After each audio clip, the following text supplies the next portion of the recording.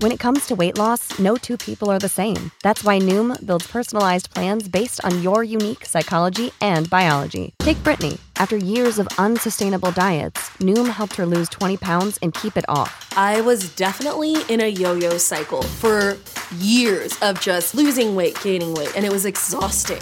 And Stephanie. She's a former D1 athlete who knew she couldn't out-train her diet, and she lost 38 pounds. My relationship to food before Noom was never consistent. And Evan, he can't stand salads, but he still lost 50 pounds with Noom. I never really was a salad guy. That's just not who I am. Even through the pickiness, Noom taught me that building better habits builds a healthier lifestyle. I'm not doing this to get to a number. I'm doing this to feel better. Get your personalized plan today at Noom.com. Real Noom users compensated to provide their story. In 4 weeks, the typical Noom user can expect to lose 1 to 2 pounds per week. Individual results may vary. Welcome to the Fightful MMA podcast. I know you're expecting a guy with a bit longer hair and a bit of an accent, but unfortunately, he's running a little bit late today. I am James Lynch, and I'll be carrying this ship for the meantime. But as always, we're joined by Showdown Joe. Joe, how are you? Doing pretty good, man. I'm just informing everybody on the social media that we're live on the air. How are you, sir? I'm doing fantastic. Can't complain. Some great weather here in BC. Is Toronto getting pretty cold right now, I imagine, this time of year? It is absolutely chilly. Bad news for me is I tried to cover the.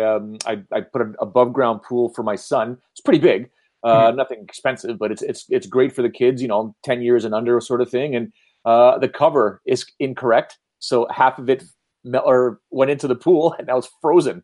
So I've got to get out there eventually and break that ice and do that. But it's getting colder here, man. Snow. All the kids are wearing boots already. So yeah, getting pretty chilly.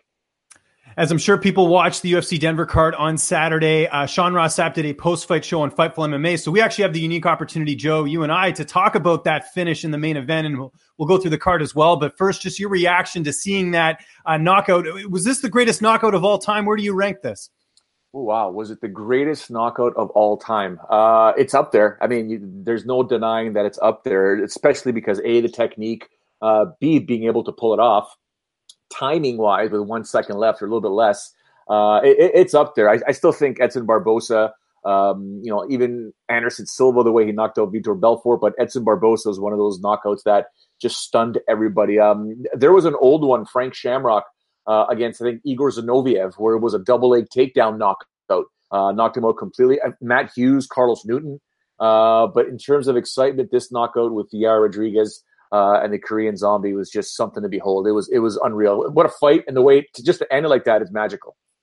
What's crazy, too, is that Zombie was up on the scorecards as we saw. So, I mean, that was going to be an L for Rodriguez, and he pulls it out with a second left. I look at the context of this knockout, too. Yair Rodriguez was not a member of the UFC roster in the summer, and he was supposed to return against Zabit, which I don't think that was a favorable matchup for him. That fight ends up getting scrapped. He fights Zombie. He was about to lose this fight, and now he's going to be on highlight reels forever. I was making the reference the other day to, this will be one of those knockouts that we look at just like the Anthony Pettis flying off the cage, kick on Benson Henderson. It's going to live with him forever, regardless of how his career ends up. So this is a huge win for Yair Rodriguez, and I really think a big win for the UFC as well, because Rodriguez, a Latin-speaking fighter, someone they can market in that area, and if they ever go down to Mexico again, he is a guy they should be building on, and I think you have to capitalize on this by giving him a main event in his next fight as well, whether it's a veteran or whoever, but you need to take advantage of this. And Rodriguez, I know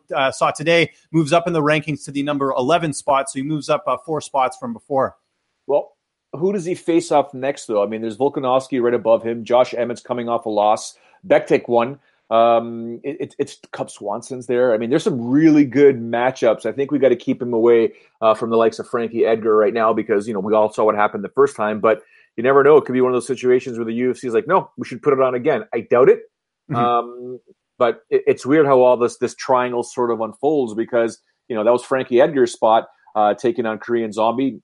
Technically, would he have had his hand raised in victory? The one thing I do like is what's next for Korean Zombie, because I've got all the time in the world for that guy. He just emanates class. He's just goes out there, does the job, doesn't wreak havoc. Absolutely love his walkout song, obviously Zombie with the Cranberries. So everything about the Korean Zombie is just something I absolutely adore. I think he's fantastic. But yeah, kudos to Yair Rodriguez. It'd be very interesting to see who they match him up against next. Well, I think a logical fight, I would think, in terms of name value and everything, the Ricardo Lamas and Darren Elkins fight that's taking place this weekend, that seems like a reasonable fight for Rodriguez because, again, he's not getting thrown to the wolves at the top of the heap, and he's fighting, either fighter, whoever wins, especially Lamas, who's a former title challenger. I think that would be a good matchup. And for Zombie, how about Jeremy Stephens? He was a guy coming off a loss against Aldo, had a lot of momentum. I mean, that I think would be a good matchup for him. But I'm with you.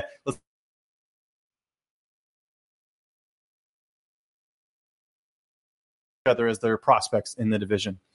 Let's move along to the co-main event. Donald Cerrone showing he still has life at either 170 or 155. We don't know where he's going to fight next, but gets a submission win over Mike Perry. Joe, just your thoughts on the matchup. Cerrone was an underdog and really had his back against the wall heading into this fight.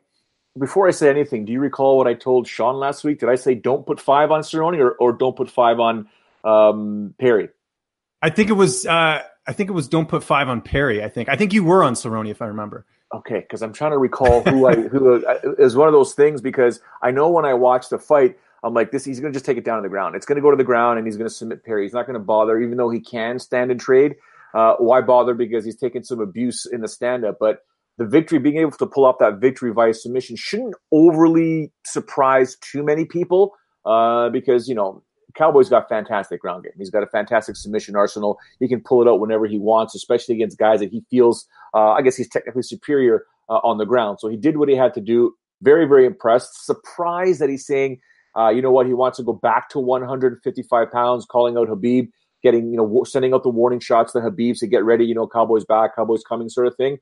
He's an older guy, not old, but an older guy to cut that weight, James. I don't know if that's wise, but Cowboy's motivated now. He's got the little guy, he's got the baby, things change. You know what it's like when you have a child, the brain changes a little bit. You don't just do things for yourself anymore. You do it for the family.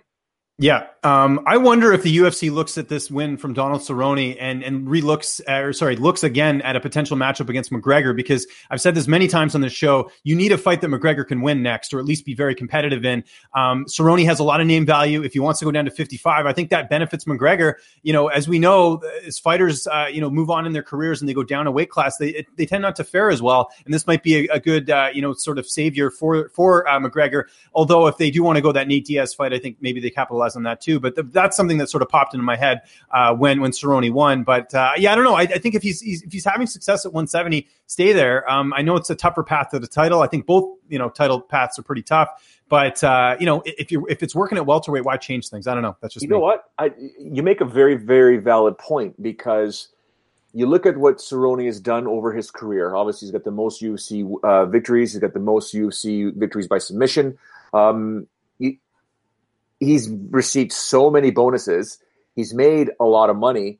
Taking on a guy like Conor McGregor would give him the biggest payday, and it's almost a thank you with the UFC to give Cerrone a Conor McGregor fight, biggest payday of his career, win or lose. If he does lose, he could sail off into the sunset. Good luck with that with Cerrone, but it's a massive payday, and it'd be a fantastic. I don't know how much back and forth it'll be between the two, because, Conor's going to try and get into his head, say this, say that, blah, blah. But I think that's a great fight. I think you're bang on. That would be a fantastic fight, because, it is a winnable fight for Conor McGregor. So, yeah, I really like that fight. And it's almost a thank you, despite a potential loss, but a thank you to Cerrone on behalf of the UFC. And don't kid yourself. If that fight does hit the ground, Cerrone can stand and bang with Conor. He can do it. Conor's faster. He's probably got more power at this point in his career. But if that fight hits the ground, man, look out. Yeah. No, Cerrone always threatening with the ground game. So that's an interesting style matchup there. Let's talk about the women's bantamweight fight. Germaine Durandamy. Whoa. Sean's here. We got him. Snuck in. I like the Cerrone fight. Cerrone is such an underrated grappler at this point.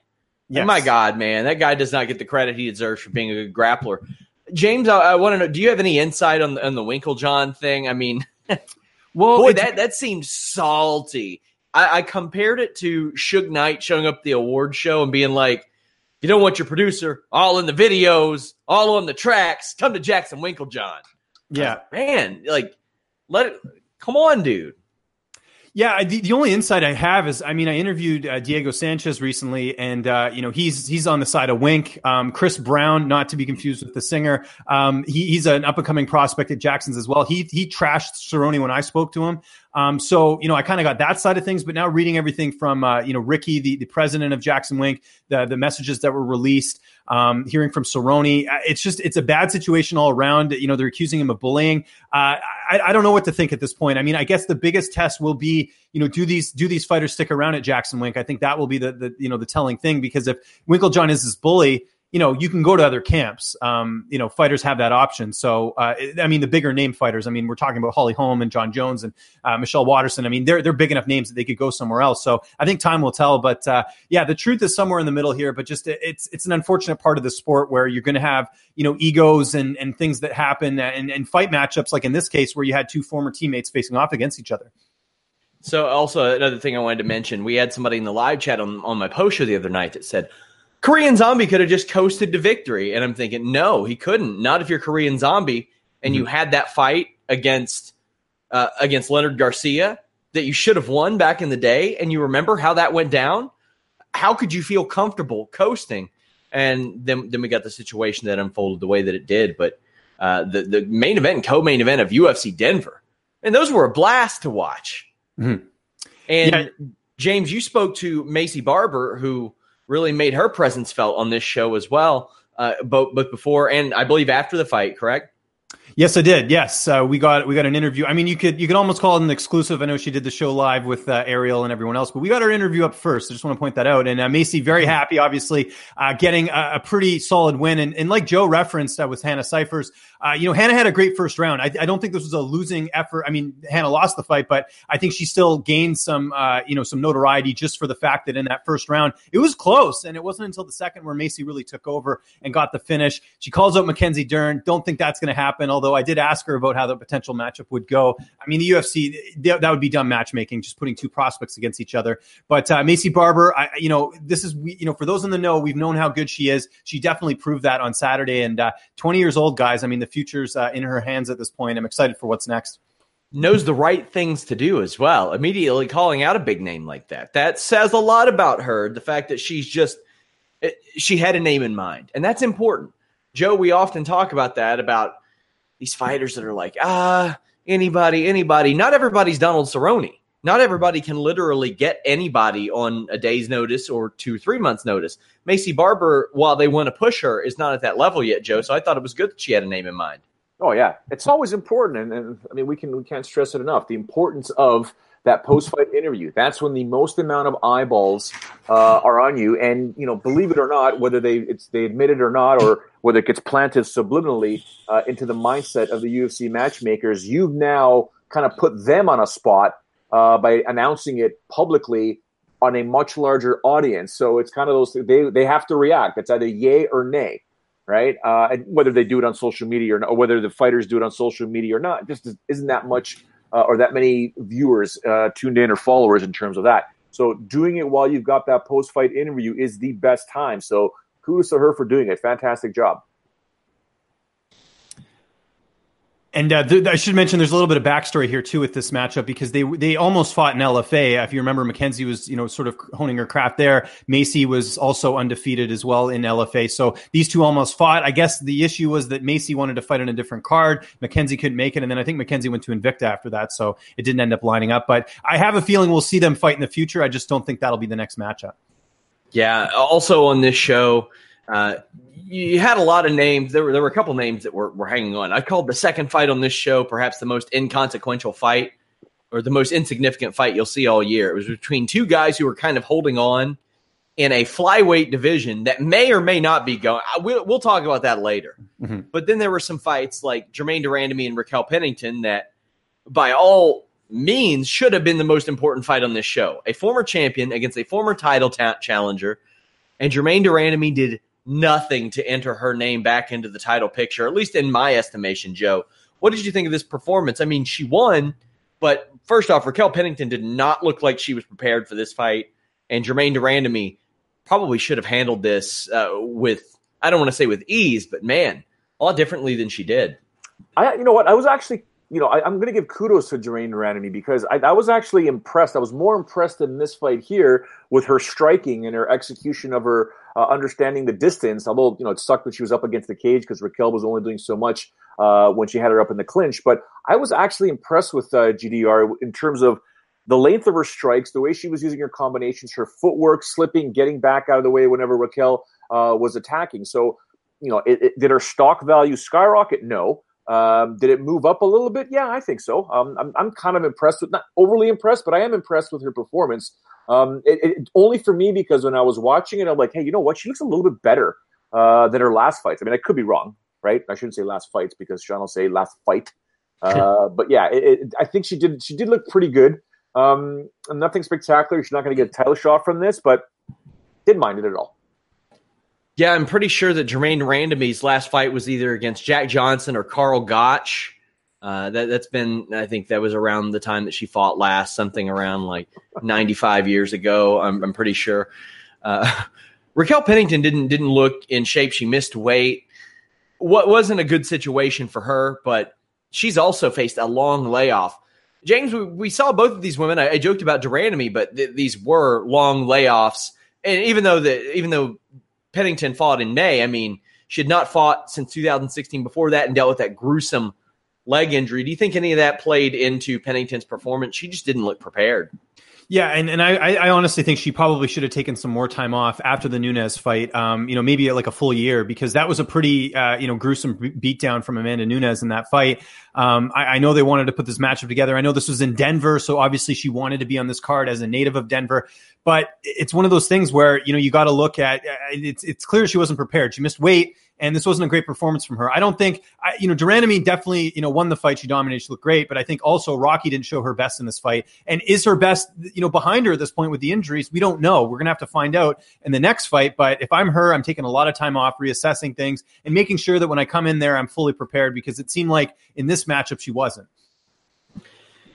And then when you got two people that are, I mean, this is Durandamy's first fight since the title fight. She didn't do herself any favors that entire time she was out. I mean, she took the fight in February of last year to get a title. Understandable. You can do that, but can't imagine many people are going to clamor for her to fight Chris Cyborg anytime soon. We have Beneil Dariush, who I said the UFC would like to keep him around in the, well, maybe he can win this fight division. Jim Miller, Joe Lozon, you have all these guys that have been around forever. Thiago Moises was his latest victim, and a victim that he needed, James, because he was tiptoeing that area where the UFC likes him, but I don't know if they like him enough for him to not win 4 or 5 straight fights and keep him. Yeah, this was a complete domination. Thiago Moises did not look good. This was just a bad performance from him. And I think, that's the thing. If he wasn't able to go in there and finish Dariush early, like we've seen in the Alex Hernandez fight, it was going to be a long night for him. And Dariush just showed that, when he doesn't get knocked out, he's quite the talent in the division. This was, again, but the only problem with this fight, I'd say, is just that does this win do much for Dariush other than it gets him back in the win column? I think first win since, I want to say November 2016, 17 maybe, where he beat Rashid Magomedov. So it's been a while since he's had a win. So it was good in that sense, but the win didn't do much. I saw people saying, "Oh, we forget how good this guy is." Well, he's got to win. I mean, that's the thing. You need to get back in the win column. So step one is that. But let's see how he does against some higher level competition in that division, because clearly the talent's there. It's just a matter of if he's able to make adjustments when he fights guys that are coming out against him aggressively. A fight that I want to talk to you about, Joe, specifically, was this Chas Skelly, Bobby Moffett fight. This Darce choke that was locked in. Referee called a stop to the action just as Skelly stopped walking his body around. I mean, immediately. But as soon as the choke is let loose, Skelly's fine. He's okay. I don't think it's a good sign when the commission takes the referee pretty much by the hand and says, "Hey, you have the benefit of replay." And instead of watching the replay, the referee is defending his decision while watching the replay throughout from the beginning. He did not want the possibility of his mind to be changed for better or for worse. Let's talk about that and the odd decision to call that a technical knockout. Well, it's not a technical knockout, because if that's the case, it's a technical submission. Yes. Right? It should not be a technical knockout under unified rules of mixed martial arts. When you're looking at the decision, it wasn't done via strikes, it was done via submission. Therefore, technical submission. In terms, so there's I'm with Paul Felder here in a manner where it's very difficult to say who's right, who's wrong, and which way to go with this. You can make the argument. Now, if I'm the referee, and my job is always to, enforce the unified rules of mixed martial arts, make sure there's no fouls, and fighter safety is paramount. That's the number one thing. So we're in a situation here where a fighter's kind of getting dominated. Now he's in a submission. Now I'm paying way more attention because he's gone into defense mode or quote unquote survival mode. So now I'm kind of looking what's happening here. I'm paying attention to, are the two arteries being blocked? And he's getting squeezed, and I'm paying attention to body language. I'm paying attention to his eyes. I'm paying attention to see if I can see if there's focus in his eyes. And then it gets to the point where, this is on tight. This could happen at any time. You don't need 3 taps. You need 1 tap. Even the hand motion is you're just getting ready. As soon as it touches, you go in. So, or if you feel the fighter is unconscious, you touch the arm, you touch a limb just to see if there's any reaction. And he did that. And based on that, he figured, you know what?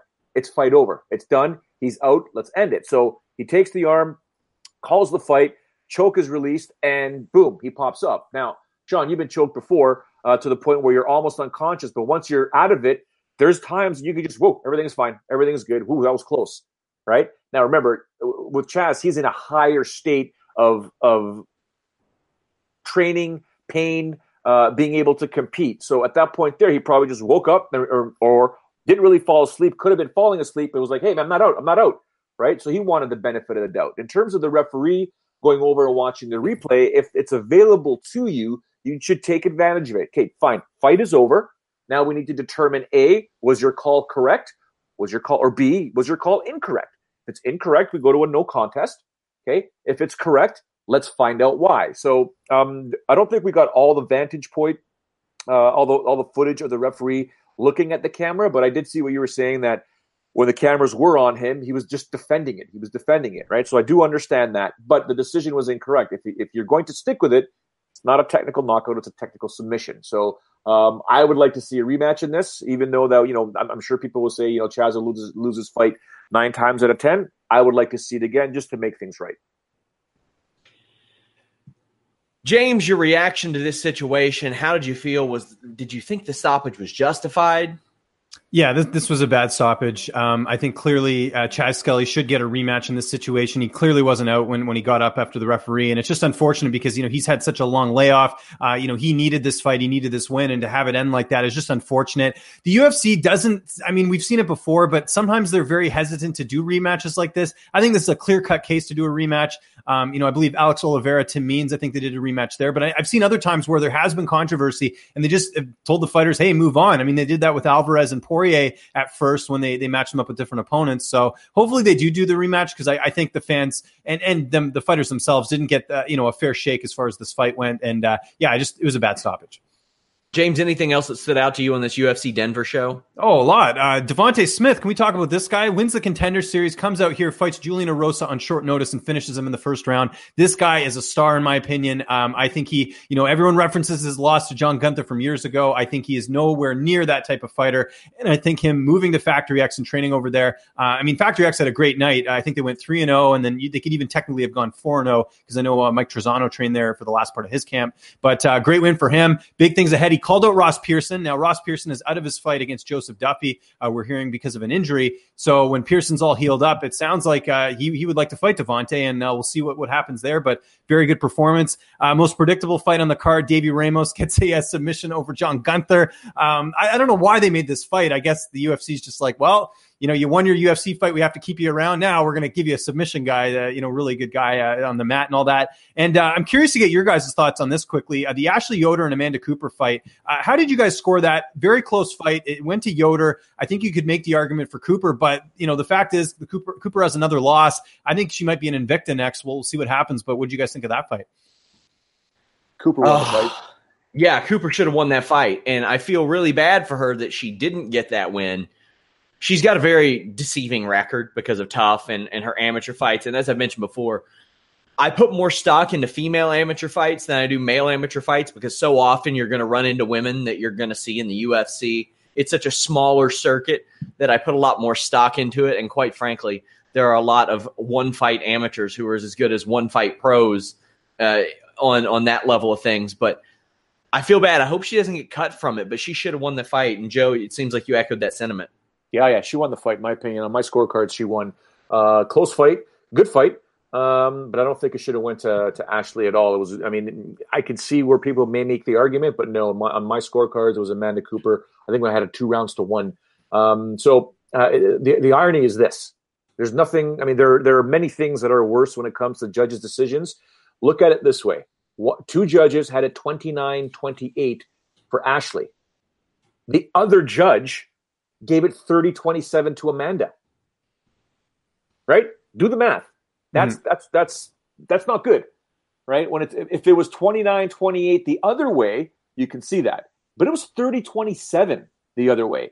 Something, I don't know, something's weird sometimes when I see these decisions. I'm like, I don't know what you saw or where the fight took place, but in my honest opinion, Amanda Cooper won that fight. And David Ramos, I mean, that guy there is, I know it was John Gunther, James, but Ramos, I don't want that guy anywhere near me to grab a hold of me, because if he gets a hold of you, man, is that guy good.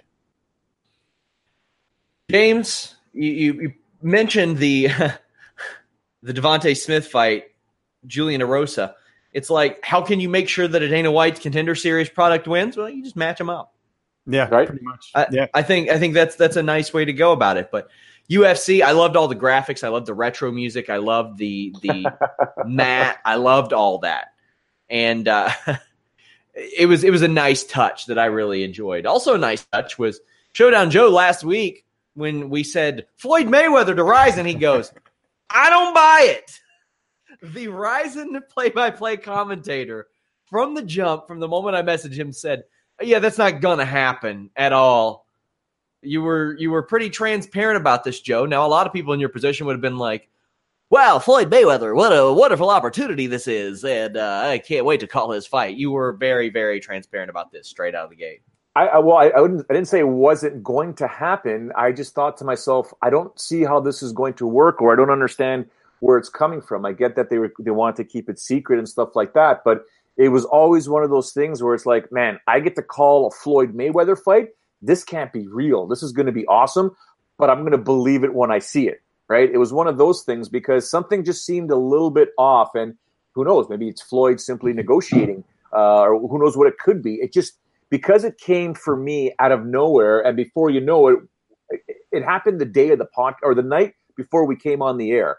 And due to the time zone change and trying to get the information that I wanted before we went on air, it was difficult. And I just said, there's something a little off here. And I said, well, why wouldn't when I started looking at Floyd's interviews, which he didn't do any, and then his social media, I'm like, what's going on here? Like, why hasn't he posted anything either? Why is it just Rizin? And that could have been something that was agreed upon. But I'm like, like anything. And James knows. James goes back to my Sportsnet days when I had UFC Central, the TV show. I would rarely give my opinion unless I had both sides of the story, whether I did the interviews with the fighters or managers or Dana White, or at least we had some public record of the two. I'd present the information, tell the viewer, here's where we're at, make the call, in my opinion, yay or nay sort of thing. So with this one here, I was like, oh man, like, something's got to give here. And then also when I was told that the beginning of November in Japan is like our April Fools, I'm like, are they telling me the truth, or are they joking with me? Are they playing a joke? Is it a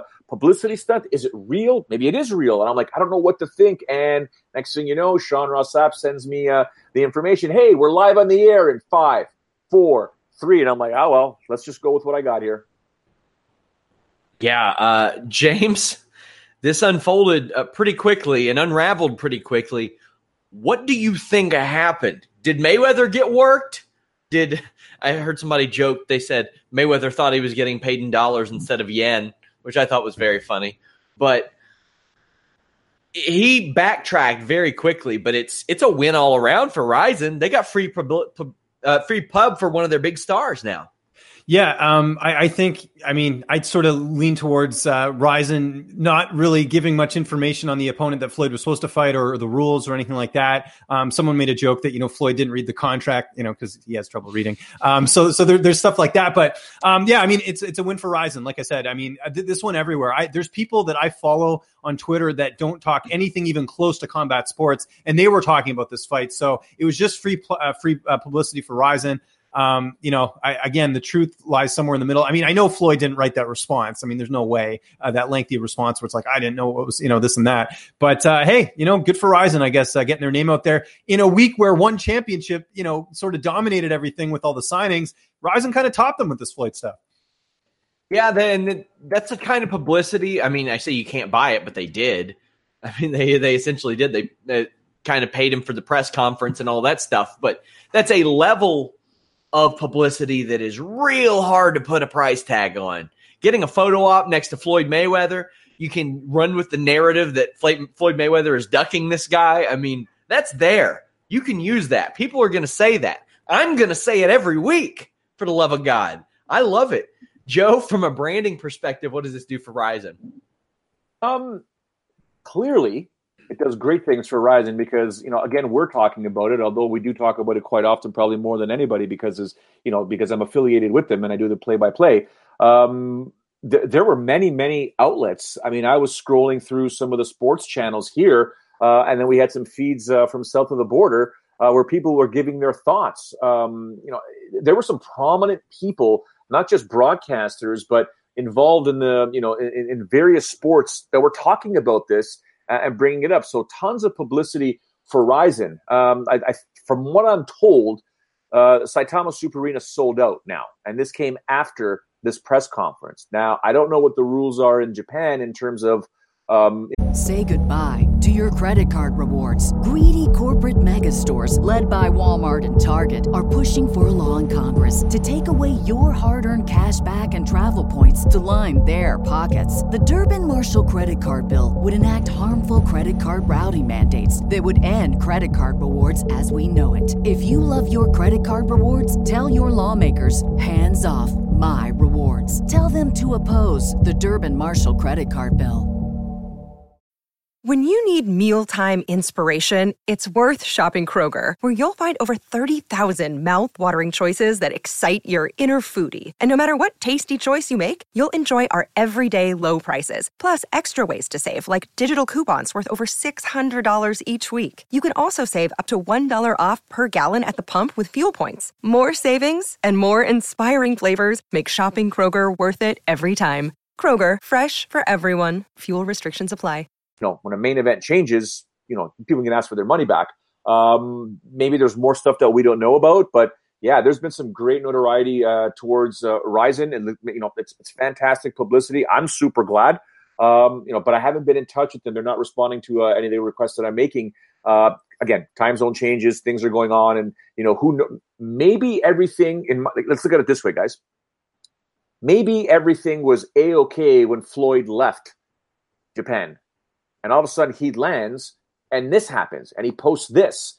Could be a negotiation tactic, throwing Rizin into the, oh my goodness, what are you doing, Floyd? Maybe they're just cleaning up or trying to figure out, hey, whoa, this is what you agreed upon. Can we talk about this? I think you should post this. I think you should say that. So we don't know what's happening behind the scenes. I tried to get as much information as I could, not get much, but maybe everything is A-okay. We just don't know until something comes out. So I'm trying to get it, just, not happening yet. UFC 230 buy rate is out. It's around 250,000. Joe, what does this number do for you? What's the number? I think it's like 250,000. Not a great number. Definitely not by old UFC standards, but UFC's still making a good amount of money off of that. But yeah, it goes back to the standards or the numbers that were, when 4 or 5 years ago, which, again, if it wasn't for Sean Ross Sapp, I wouldn't even know that these numbers were so low in comparison. You had a champ defending the title. You had what's now pretty much a popular contender. I don't know. It'd be interesting to see, when you take a look at the trajectory as to who gets which amount of pay-per-view buys, the percentage, because, what is, I pretty much know what Khabib Nurmagomedov is worth to the UFC. I've got a good taste in terms of what I was told what Conor McGregor's worth to the UFC. I don't know what Daniel Cormier is worth to the UFC versus a guy whose popularity and Derek Lewis is beginning to go up. I think the number is low.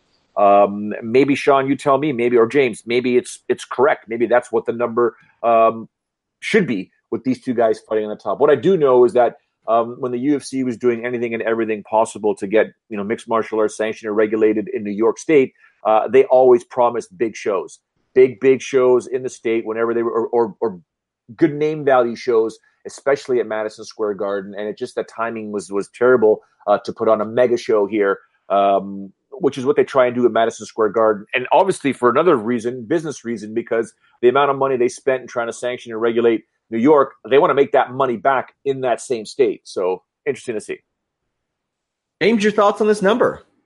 Yeah, it's not great, but I've said this time and time again, you're not going to get strong pay-per-view numbers in this day and age unless you have, so many notable names that even all the casual fans are going to flock to it. So it doesn't surprise me with the number. I think the pay-per-view model is, even though in boxing we're still seeing strong numbers, I think in general it's a tough sell for the combat sports fan because you do have to, pay for cable, you have to pay for Paramount Network, like, DAZN now with Bellator. I think pay-per-view is a tough sell these days with a lot of people because of the fact, as a combat sports fan, if you want to watch everything, you're paying out of pocket in a lot of ways. So, they're going to keep running into this problem regardless of who's on the card because, again, I think pay-per-view, the model, it's just not sustainable, I don't think, in the future.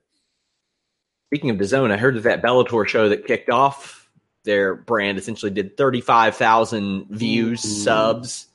Not a great number for a show of that quality, James. No, the Moose couldn't deliver, I guess, Yeah. Joe, does that number surprise you? 35K for DAZN? I mean, that's the type of thing that you got to go out of your way to watch.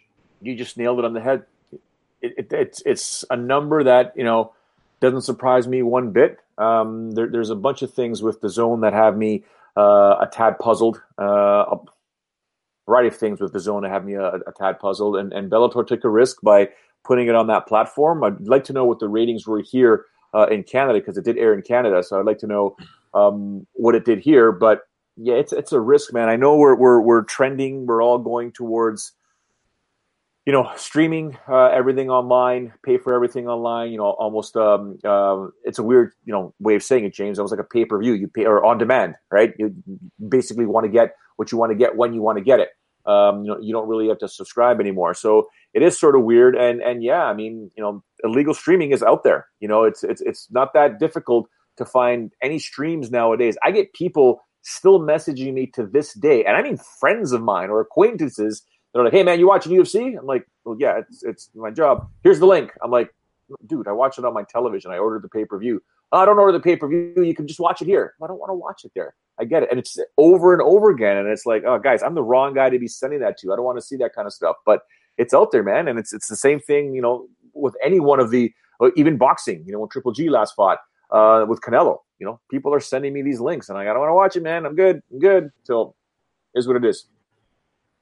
This is something that I am rather excited to talk about because there's so much to talk about. The UFC flyweight division and what is going on there. Personally, I was stoked when the UFC's flyweight division was brought in because, hey, I'm a homer. Demetrius Johnson was born on Kentucky land. I knew that he would have the opportunity to become flyweight champion. He did. He was the greatest flyweight champion of all time. We have seen fighters be peeled off from this roster. It's real confusing what's going on right now. Fighters getting fired. Shorty Torres, who both of you know very, very well, who competed not just at 125, but could compete at 135 and wanted to compete at 145 at one point. James, you spoke to him. He said that he made that offer, and he thinks that because he made that offer, maybe the UFC was like, you know what, let's start firing some of these guys. It's kind of a weird situation, and it gets weirder. Yeah, there's so much to unpack from this. How about Jared Brooks coming off a win and gets cut? I guess his contract ran out, so they're like, okay, good enough excuse. We're going to get rid of you. Yeah, it sort of came out of nowhere. Flow Combat was the first to report that the division was coming to the demise. Then we see all the fighters coming out and saying, yeah, Jose Shorty Torres, Jared Brooks, Justin Scoggins, Roberto Sanchez, all these guys getting let go. And to make matters so much more confusing, they say that TJ Dillashaw and Henry Cejudo, by the way, that's for the flyweight title. What's going on here? So, I mean, for me, it's like I feel bad for Shorty, especially. I mean, Joe and I both know that Shorty should have been in the UFC a while ago. He beat whoever he could to get in there. And, he kind of described in the interview, the quote that sort of stood out to me is like, it was like I was in an abusive relationship. And it's true. He got treated like crap. There's no other way to look at that. This is an exciting guy, a young guy, a guy who's still got a ton of potential. And the kicker is he fought at bantamweight in Titan as well. He fought at both weight classes, won a title in both weight classes, and they're still getting rid of him after one loss. Granted, not a great fight, but you're getting rid of him after one loss. That's bad business decision, in my opinion.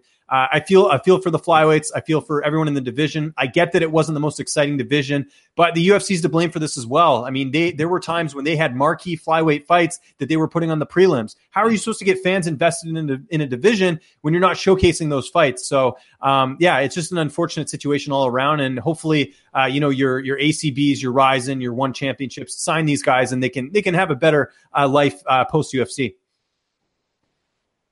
Joe, your thoughts on this being a flyweight title fight now? Cejudo and Dillashaw, it seems so just arbitrary to just make, he wants 2 titles, so let's do it. Why? And now Cejudo's saying, yeah, but I'm going to get a rematch for his 135 title. No!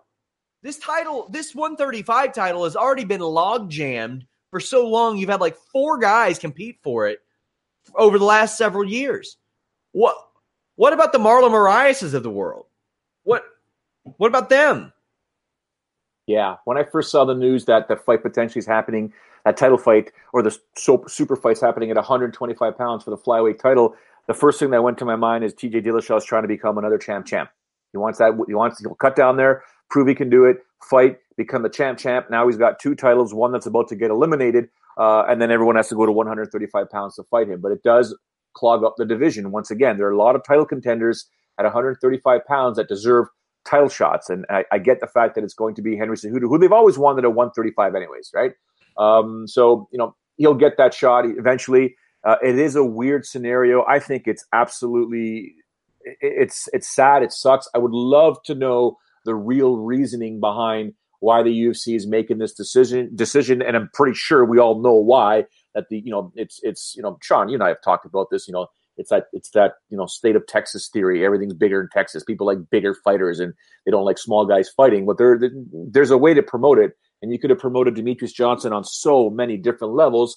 Although there could be a caveat there in stating that maybe Demetrius didn't want to do all that promotion, was happy what he was doing, right? So now he's getting that payday at 1, but the whole division now is getting cut here and there. Shorty Torres should be fighting at 135. Make him fight at 135. The guy's a very exciting fighter, fantastic promotion, but I know firsthand that he was once blocked by UFC matchmaker Mick Maynard, just blocked because he was trying to get in there. He was sitting there like, what else do I have to do? And, Shorty's interview when he said, or that social media post when he said what he said, and I knew, I was like, man, the UFC is going to look at that and say, yep, you're done. It's like you can't speak up against them, right? And if there was ever a case for a situation where these boys need a union, here it is, right? They need representation to say, you just can't cut us out like this. Like, what's going on here? But, this is where we're at right now, and I honestly think it sucks. I think it's absolutely terrible. The benefits are hopefully the other associations or promotions, can take advantage of this because you've got now the best fighters in the world available to you at 125 pounds. James, you reported just before we went on the air that former flyweight Luis Smolka, who I can confirm does like the polka. That's some John Candy for you guys. But he's returning to the UFC. And I said, wow, they're bringing back a flyweight. And you said, well, let me be clear, it's at bantamweight. And I'm just thinking, man, they have a whole mess of flyweights that want to go to bantamweight and got fired. Guys in their top 15. Did this new... Okay, so, man, I don't even know how to frame this. I'm so mind-boggled. Good for Luis Smolka. I like Luis Smolka. He's young. He's a good fighter. It's good for him. But are you surprised they brought him back, especially in the middle of all this? I'm not surprised, and I'll tell you why. I think that he was a guy that, it's been well documented. He had a substance abuse problem when he was in the UFC, and that's why he lost a lot of those fights. He just, it was really impacting his training, and he was fighting tough guys. And I think, the UFC was very high on him. You remember when he fought Paddy Holohan in the main event, and that was sort of the pinnacle of his career at that point. And, it really seemed like he was destined for a title shot, and that didn't end up happening, unfortunately. And, he strung together some losses. And I think the UFC said, like, look, take care of your personal issues. We'll keep an eye on you, and we'll see what happens. And that's exactly what he's done. He moved from Hawaii to California. He's been sober apparently since the beginning of the year. He's won all of his fights by stoppage. I think what it comes down to is they wanted exciting guys in the UFC, and he's a guy that I think that they didn't want to let go. They knew how young he was, and they knew that he brings the exciting matchups. It's just he needed to figure some things out. So he figured that out to bring him back. I should mention, too, from the sources that I spoke with, he is going to be fighting very soon. I believe, my sources are telling me possibly that China card next week. He's going to be fighting on that. So this is another short notice thing. And yes, they could have brought up Jared Brooks or whoever to there. But I mean, unfortunately for Brooks and Roberto Sanchez and, a few of those other guys, often they go to decision. They're not guys that are really getting you out of your seat and really sort of captivating it. Shorty Torres is one of those guys. That one I don't agree with. Justin Scoggins, very exciting, but he had lost 4 of his last 5. That's I can understand that. But I think the reasoning behind bringing Smolka back is just that fans loved him. He's an entertaining fighter. He's cleaned things up. I think they want to see what he's made of, especially at bantamweight where he's not cutting that extra weight.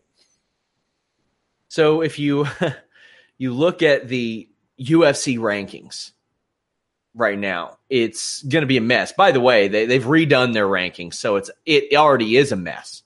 And I can't even pull it up. I don't think they even have. Yeah, they do have flyweight rankings. Okay. Or they have pound for pound rankings. I don't even know how to navigate these right now. It's such a stark change that my Google Chrome says that it's unsafe to go to. But okay, I finally pulled it up. Number 15. Do you know who number 15 in these rankings are, guys? Neil Seery. Neil Seery. Oh, jeez. Do you want to know why that's significant, guys? He's not a fucking fighter anymore. Pardon my language. I mean, you all are two respected MMA journalists. I am not. I'm a respected pro wrestling journalist, so I'm allowed to act like this. Neil Seery doesn't fight anymore. Or did I miss something? You are correct, sir. You're correct. Didn't he retire? He retired. And the balls on these guys. The grapefruits on the UFC. Not only is he number 15, he's tied at number 15 with a guy who actually fights. So they could have easily just said, you know what, we'll just omit him from this list. It was a clerical error.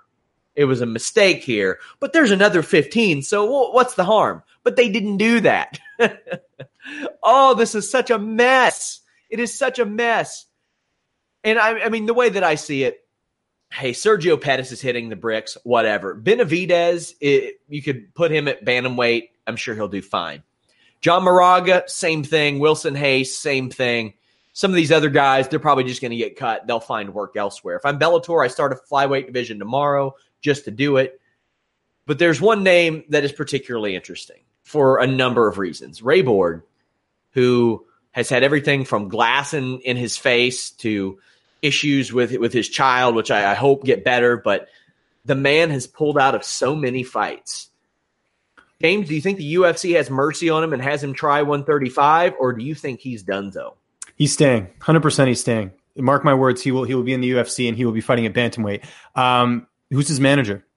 Simple as that. It's a good point. That's a very good point. And one thing, I'll bring this up later, but you mentioned the Marlon Moraes thing too. It's kind of funny because Moraes is managed by Ali. Henry Cejudo is managed by Ali. So it's like he's kind of screwing over one client to help another client. That thing's, I mean, it's, the whole thing's just very weird. But to answer your question, yeah, Borg will stay with the UFC.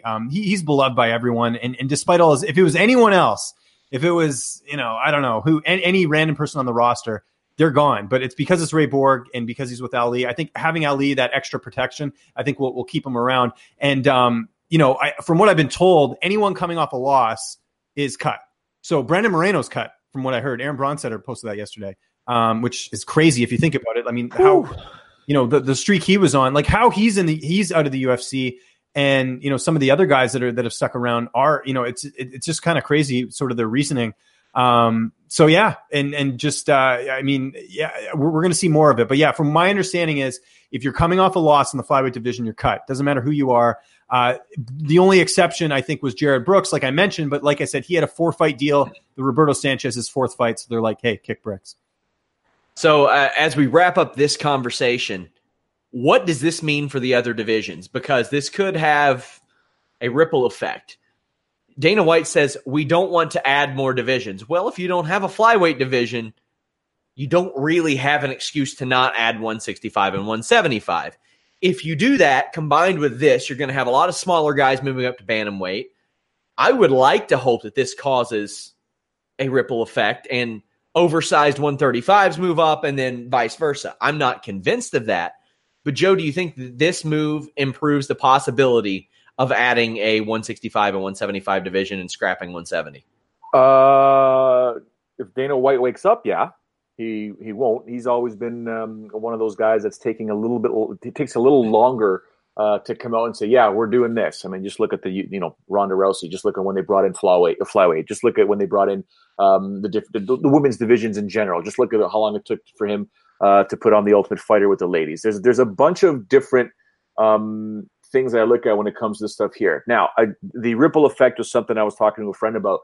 Was it yesterday or the day before? In essence, similar to what you're saying, but it goes back to what you and I have talked about for a very long time, whereby I believe the UFC needs to cut their roster big time. They got to start putting on better shows with higher quality fighters, with higher quality fights that actually mean something. So if you're getting rid, it sucks, but if you're getting rid of a whole division, some of them are allowed to move up. Some of the ones at the bottom of the bantamweight division, why don't you just cut them? And the ones that do want to stay, they go up to featherweight. Some of the guys that are at the bottom of featherweight, you don't want them, get rid of them, and just keep going until you've got only X amount of people. First of all, this top 15 thing I've never liked. It should only be top 10. Okay, so top 10 means something. When you're number 14 in the world, nobody cares. But when you're number 10, it feels like you're on the cusp of something. You better protect that number 10 ranking. So, in my opinion, the UFC, and God, I've just been saying it for so long that I feel stupid that I'm constantly bringing it up all the time, but cut the fighters that should not be in the Super Bowl of MMA. Cut the fighters that are not UFC fighters. It just seems like anybody can make it to the UFC. It's not true, but that's the sense that it's out there. It should be top 10 only per division. Every fight should mean something. Every fighter should either be trying to crack the top 10 or protecting their position in the top 10, trying to get into title contention, trying to get to number 1 contention, fighting for a title. That's how the UFC should be operating things. But whatever. They're $1 billion entity based on what they've done, but things got to change. If you're top 15, you might be on the verge of retirement based on the UFC standards. You could retire and just be put in there for no reason. Yeah. UFC Argentina this weekend. We're going to go through the show quickly. James, anything on the prelim show stand out to you? Because right now, off the top of my head, I'm looking at that flyweight fight with Sasaki and Pantoja, and I'm thinking, you better win. Pretty much, yeah. That's exactly right. There's a couple interesting fights in here. I'm interested that Austin Arnett got another fight with the UFC. He's gone 0-2. He's fighting Humberto Banade, at featherweight. So his job's on the line too. That should be an interesting one. Cynthia Calvillo. That's the main card. But yeah, the prelims. Devin Powell's back. He's always an interesting guy. This is just. Not much to really write home about. None of these fights are really that intriguing, in my opinion, especially the flyweight one that, we know that there's no future at flyweight for either of them. The main card, by the way, guys, not sure when or if I'll do a wrap-up that is the same night as NXT TakeOver War Games, so kind of a battle with time there, but if not, then we definitely will cover this next week. Go ahead and hit me with her name, Joe. You're great with pronouncing names like Polyana has, and I'm not going to do it the disservice of saying it before you. What, Polyana Botelho? Come on. You know how to say it, Joe. Poliana Botelho. Oh, come on. You just suck the fun out of a room. She's fighting Cynthia Calvillo. I know. Calvillo, a fighter who was not a professional fighter when Fightful started. And she's taking the biggest layoff of her career because, quite frankly, she didn't have time to take a layoff before then. In a year and a half, she went from not a pro, James, to making it to the UFC, to going on an awesome run and beating Joanne Calderwood to losing her first fight against a former UFC champion. How do you think she'll bounce back with this time off against Poliana Botelho? Layoffs affect everyone differently. She could be getting a lot better in the gym. We don't really know. I'm always concerned with layoffs, and you also have to factor in the travel for this fight for her. Is that going to play a role in this as well, although she has fought overseas before? This is a big fight for her. And again, she had so much momentum last year. I mean, I remember being in Buffalo when she beat Pearl Gonzalez. I mean, she was at the presser. Dana White was referencing her, here and there. She's got to get the momentum back. So this is a huge fight. If she loses here, that's going to kill everything she accomplished in 2017, in my opinion. So she's got to go out there and take care of business. But a very tough opponent, like you said, 7-1 record. She's got her work cut out for her. And the other thing is, with the travel, the weight cut, how's that going to impact that too? We'll see. But she's really got to win this fight. Joe, as James mentioned, everybody responds to layoffs differently, but we're seeing a couple of women similar in age, similar in experience, except for that Botelho has been around longer. She has the same amount of fights. When you see somebody like Calvillo cram that many fights into such a short amount of time, what does that say to you? Well, there's a lot of things you could look into that. I mean, personally, I don't recommend it. But then again, it depends if the fighter's young and gung-ho, or they're older and trying to get as much as they can out of their career before they get too old. So it is kind of strange, but you take a look at her record, the way you described it before, it is kind of weird. It is a bit challenging, but yeah, it's a tough call. And of course, with any sort of layoff, nothing good comes from it, in my opinion. But I have seen, guys like Freddie Assunção take on Jay-Z and emerge victorious. And in a post-fight interview, tell me flat to my face in front of everybody and everybody that was tuned in at the time that, ring rust isn't real. It never is real. Well, okay. Maybe not, but we also used to hear the guillotine was a myth from certain fighters. Yeah, right. So the irony is, I just realized this, James. Freddie hasn't fought since winning that title, ever, anywhere. Yeah, I saw him this summer. He was supposed to be in the PFL tournament, but he suffered another injury. The guy just can't catch a break. Both brothers go through it, or two of the three brothers go through a lot then. But yeah, just back to Cynthia for a second. It's just a strange scenario, but I like the fight. I do like the fight, so we'll see how it all unfolds. But what time does this card actually start? Normal time. Normal time? All right. Yeah, I'll do my hair. Perfect. Normal time. Also, Guido Canetti, Marlon Vera on this show at bantamweight. When I see guys like that, and I see Marlon Vera, who's lost 2 of his last 3, and I see Guido Canetti, who is win-loss, and then I see a possibly soon-to-be bloated bantamweight division. That's another one that I look at with Canetti at 38 years old, and I'm like, you should probably win that fight if you want to make sure you hang around, especially since UFC is getting very just wishy-washy about letting people go on wins. You also have Cesar Ferreira against Ian Heinisch. Cesar on quite a streak, won 5 of his last 6. Anything in particular you're looking for out of this fight, James? Well, Heinisch, I should mention, trains at Factory X, and that team has been on a roll right now. And he also won on Contender Series, and he also, he didn't win on Contender Series. He won the LFA title, and so then that sort of prompted him to, get the UFC contract and everything else. But it's a tough task. He's taken this on short notice. Now, what I heard is that he was supposed to be on this Denver card, and they had an issue with his opponent, and so he wasn't able to get on there. So he's fighting the week later and fighting Ferreira, who is a killer in that division. I mean, that's a tough task. And Heinisch, if you look at his only loss, was to Marcus Perez, and that was a first-round submission. And Ferreira, known for that, he did that to Carl Robertson in his last fight. So going to be an interesting fight here. But Heinisch, again, from everyone that I've talked to at Factory X, just really good. And by the way, I got to correct myself. He did win on Contender Series. It's tough to keep track of everyone, but should be a good fight. It is. I am so ready for Tough to go. I cannot wait to not pay attention to The Ultimate Fighter until the finals. I am so excited for that. We also have Khalil Roundtree against Johnny Walker. What? Johnny Walker doesn't even have a Wikipedia page, and he's fighting a guy that has like 9 fights between UFC and Tough, Joe. I just want to see Johnny Walker fight Jack Daniels, but son of a bitch. How dare you? Yeah. I think he's really going to make a splash in this fight. Oh, God.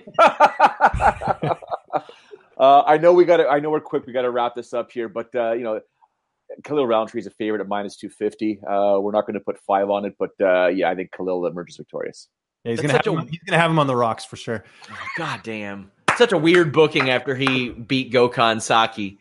but whatever. It's a Contender Series guy. I guess they figure, well, the worst that can happen is that he loses to a Contender Series guy. I'm excited to see how they push these fellas. Ricardo Lamas, Darren Elkins. This is an underrated fight. My God. Darren Elkins was close to retirement and just changed his life, changed his career, and went on a 6-fight winning streak. Lost to Volkanovski. Ricardo Lamas, a former title challenger, but has lost 2 in a row. I'm going with Elkins in this one. I think he's going to be able to grind it out, and that Lamas is not an easy guy to grind it out against. But James, your thoughts on this one? Just a great matchup. Again, I think the winner of Lamas and Elkins should, fight Yair Rodriguez next. But both these guys have something to prove. Trying to stay relevant in that division. Lamas is one of those guys, man, where just when you think you want to count him out, he pulls off a big win, and I think he has that opportunity here on Saturday. But Elkins, as we've seen with the Mirsad Bektic fight, never count him out either. So I'm excited for this one. Both guys, lots of experience, going to put it all on the line in the co-main event. The plus 200 Elkins is definitely one of my I got 5 on it, as is, I'd probably say Sasaki at plus 230, because why not? And yeah, that's probably the extent of my I got 5 on it. Well, outside of this main event, Joe, your thoughts on the co-main event, though? I got 5 on Elkins. Done. Yeah, nothing else to talk about. He seems like a pretty safe I got 5 on it. I mean, the guy, I don't doubt that he can beat anybody below that top 5 at some, given the right night for him. You also have Santiago Ponzinibbio, a minus 330 favorite over Neil Magny plus 260. I see Neil Magny as one of those guys who on any given night could beat almost anybody with the right wind resistance. He might be able to just beat anybody. He's hung around, man. He transformed his career as well. Joe, Ponzinibbio on a hot streak. Obviously, they want him to win. I'm expecting him to win, but Magny is no easy out. No, he's not. But the expectation when the original bout of Santiago Ponzinibbio against Kamaru Usman was made, they had high hopes for Santiago. I don't think you should put 5 on this fight at all. I respect Neil Magny, of course. I think he's a fantastic talent. I just think Santiago's got skills, just fantastic. So I'm going to be looking at Santiago to pull this off. James? Santiago should win this fight, but if you look at Neil Magny, when he loses his fights, it's usually by submission. And Santiago, you have to go all the way back to 2012 for his last submission win. This is one of those things that, I think Neil could hang in there and could get it done. So I might put 5 on Neil because I think there is some value. Interesting thing about his camp at Elevation. Seems like the guys over at Genesis are kind of cross-training with them. So, guys like Justin Gaethje and some of the other talent out there. So getting some different looks for this camp. We'll see if that pays off in this one. But, Neil Magny, one of those guys, again, where he can always surprise. Just when you want to count him out, he can pull it off. But if I had to make my pick, I'll go Santiago. Guys, this show brought to you by our new Fightful MMA and Boxing YouTube channel. Link is in the description below. Subscribe, leave a thumbs up, and a comment, and you will be instantly registered to win the signed Chuck Liddell Randy Couture photo ahead of Chuck Liddell's MMA return this month. Cannot believe I'm using that as a plug, but it is a real thing that exists in this world. So go ahead, subscribe. You get James Lynch's interviews immediately. We used to have to kind of wait because we had so many videos going up. We had to kind of spread them out. Not anymore. Just nonstop. Good times. Follow Joe at Showdown Joe. Follow James at Lynch on Sports. Follow me at Sean Ross Sapp. And visit FightfulMMA.com. We're out. Say goodbye to your credit card rewards. Greedy corporate mega stores, led by Walmart and Target, are pushing for a law in Congress to take away your hard-earned cash back and travel points to line their pockets. The Durbin-Marshall credit card bill would enact harmful credit card routing mandates that would end credit card rewards as we know it. If you love your credit card rewards, tell your lawmakers, hands off my rewards. Tell them to oppose the Durbin-Marshall credit card bill. Save big on your Memorial Day barbecue, all in the Kroger app. Get 3-pound rolls of juicy 80% lean ground beef for $3.49 a pound with a digital coupon. Then get select varieties of flavorful Powerade, Body Armor Super Drink, or Arizona tea for 77 cents each, all with your card. Shop these deals at your local Kroger today, or tap the screen now to download the Kroger app to save big today. Kroger, fresh for everyone.